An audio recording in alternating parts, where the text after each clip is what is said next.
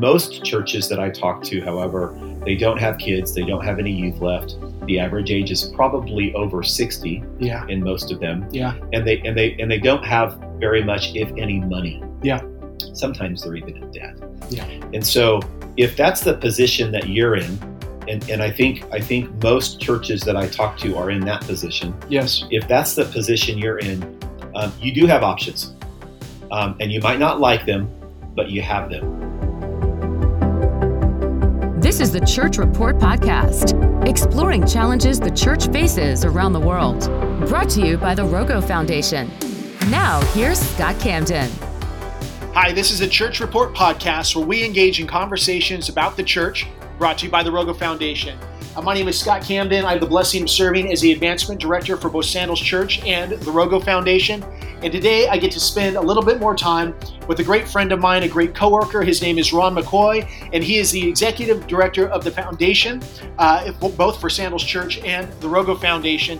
And today we're going to take on one question, which is, why are churches struggling? So Ron, thanks for making time to join me today. Yeah, thanks for having me again, Scott. It's great to be here.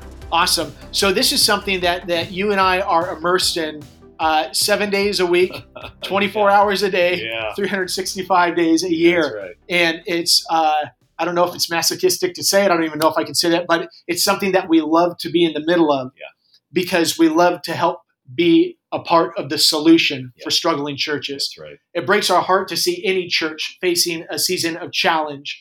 But when they have the kind of the wherewithal to see that they're in a difficult situation and to realize that they don't have the tools or the ability to identify the solution on their own, but they're willing to reach out and ask for help.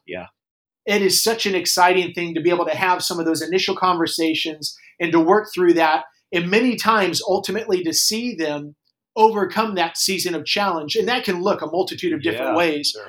But you have so many of these conversations. So let's just talk about a few. Can you give me like maybe the top three things that you're seeing that are giving churches seasons of challenge, struggling seasons?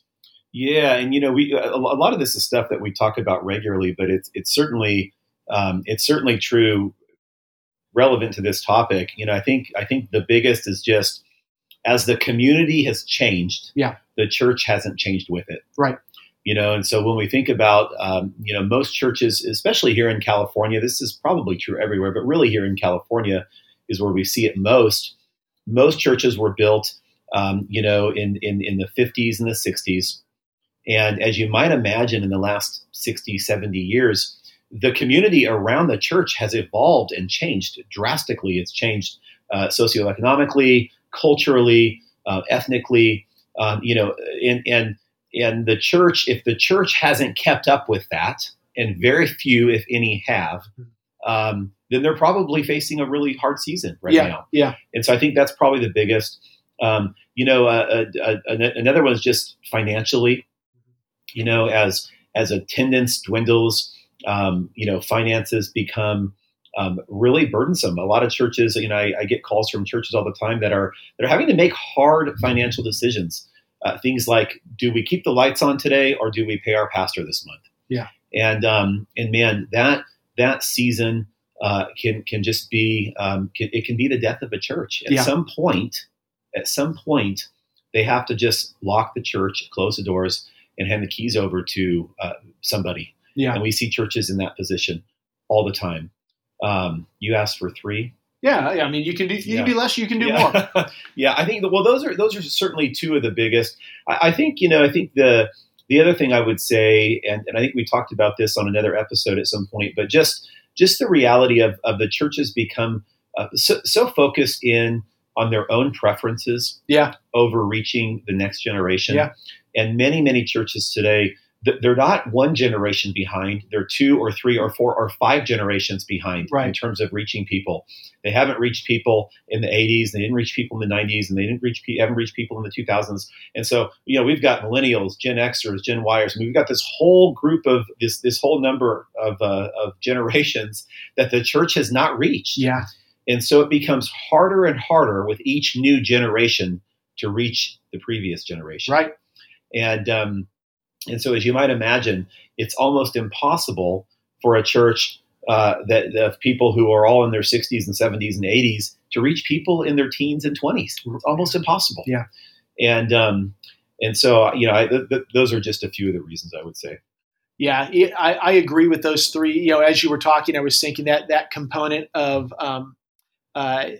really becoming, I don't know if the right term is outdated. Yeah. With the age, that might be a little rough way to say it. Yeah. But what is, if a pastor, an elder, a board member, an attendee of a church is listening to this, and they're thinking back to last weekend's service, and they're kind of running that mental picture of what the main auditorium, sanctuary, whatever you want to call it, looked like. Yeah. And if they're realizing, wow, last weekend and as many weekends as I can reflect on, probably the average age of the people there is in their 40s or 50s or 60s. I can't really identify any visiting families. I can't remember the last time we had a family visit, or if they did stay.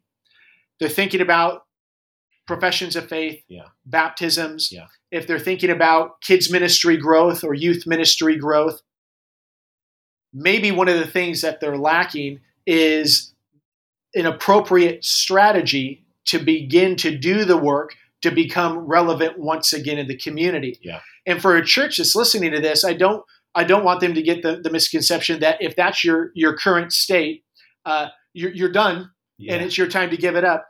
There is an opportunity to turn the ship around. It's hard work, and sometimes it's gonna take you bringing new people in to help with things. Yeah. But what would you say to that individual that's listening to this, that's looking back and saying, we're in this position, and I know there's enough people here like me that would be willing to do the work, whatever it takes, because we have a burden to reach the next generation. We just don't know how. Yeah. What could they do? Yeah. Well, look, there's lots of paths forward for churches that are in this season, and it really depends, Scott. The answer to that question depends on the degree of severity of their current state. Right. Has to do with when I consult with churches, we're talking about how many people are left and what are their ages, and do you have any kids? Do you have any youth? What do your finances look like? I mean, all of these things play a role in what the path forward is for a church. Most churches that I talk to, however, they don't have kids. They don't have any youth left. The average age is probably over 60 in most of them. Yeah. And they don't have very much, if any, money. Yeah. Sometimes they're even in debt. Yeah. And so if that's the position that you're in, and I think most churches that I talk to are in that position. Yes. If that's the position you're in, you do have options. And you might not like them, but you have them. And I would say that there's really three primary options that I would encourage you to explore. One is you can just close down your church, close it down. You can sell it, and you can use the money to go be at another church. You can go start another church somewhere else. That is a terrible option, and I hope nobody picks that option. Right. But it's an option. It's a terrible option. Hope nobody picks that option. The second option, and I think it's a viable option, is you can go find a great young church start that's meeting at a school, a community center. Maybe there's a church planter in the area that's got a small church that might have 20, 30, 40 people. Man, they would love to come and join your church. Let me tell you, they would love to. Yeah. They would bring new vision. Yeah. They would bring new energy. They would bring new families. They would bring finances. But you have to be willing to do church the way they're doing church. Yeah. Because they've got the vision, and they've got the energy, and they've got the passion. And so don't be afraid to be open-handed with pursuing that. The other option is you find a church like Sandals Church, a church that's healthy, that's vibrant, that knows how to reach the next generation, that has the financial resources to invest in your facility, that has the leadership, the vision, the strategy to go and grow your church. You find a church like that, and we are one, and there are others. Certainly, there are others. You find a church like that and you say, hey, look, we're done trying to lead this, and we want to come under your authority. We want to be open-handed to a new vision. We want to do a new work, and we want to reach our community again. And you open-handedly, completely hand over the authority of the church to that church, and you say, do with it what you will, but we want to see it grow. Yeah. And look, we can talk about all three of those because there's a lot of things to know about all three of those. Sure. But the most important thing is it can be done. The likelihood of you doing it without outside help is very, very slim to none. Yeah. Yeah. And I know that's a hard statement to say. And look, we serve a big God, and God can do all things. I'm telling you, it's very unlikely. And we've looked at studies and surveys and tens of thousands of churches. Yeah. It has almost never happened. You can almost not find one example of a church that sort of pulls itself up from its bootstraps. Yeah. Because it's hard. You don't have the money.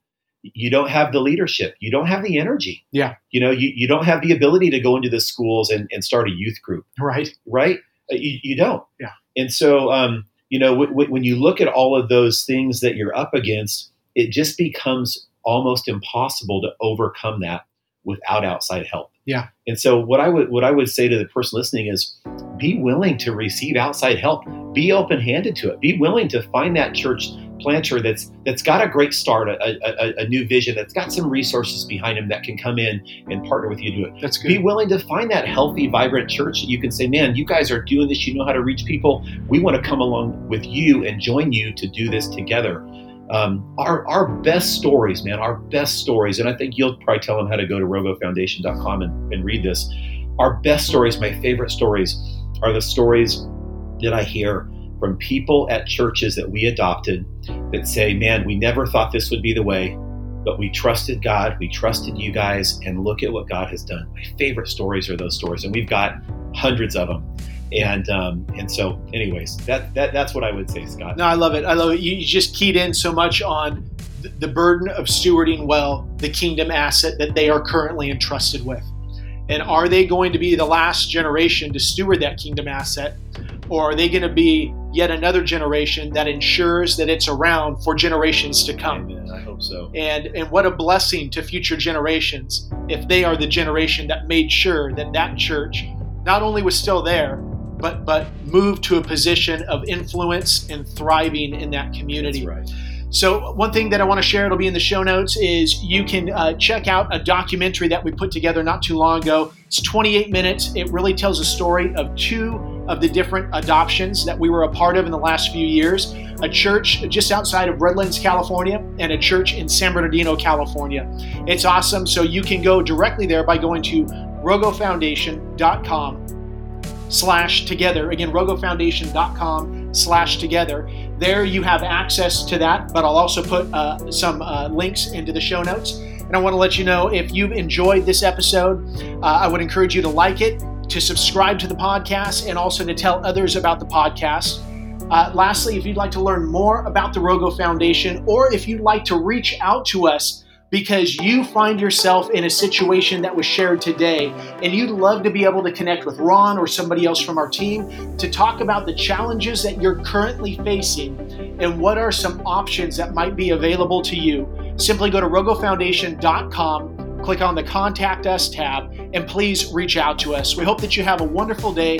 Thank you for joining us, and God bless you.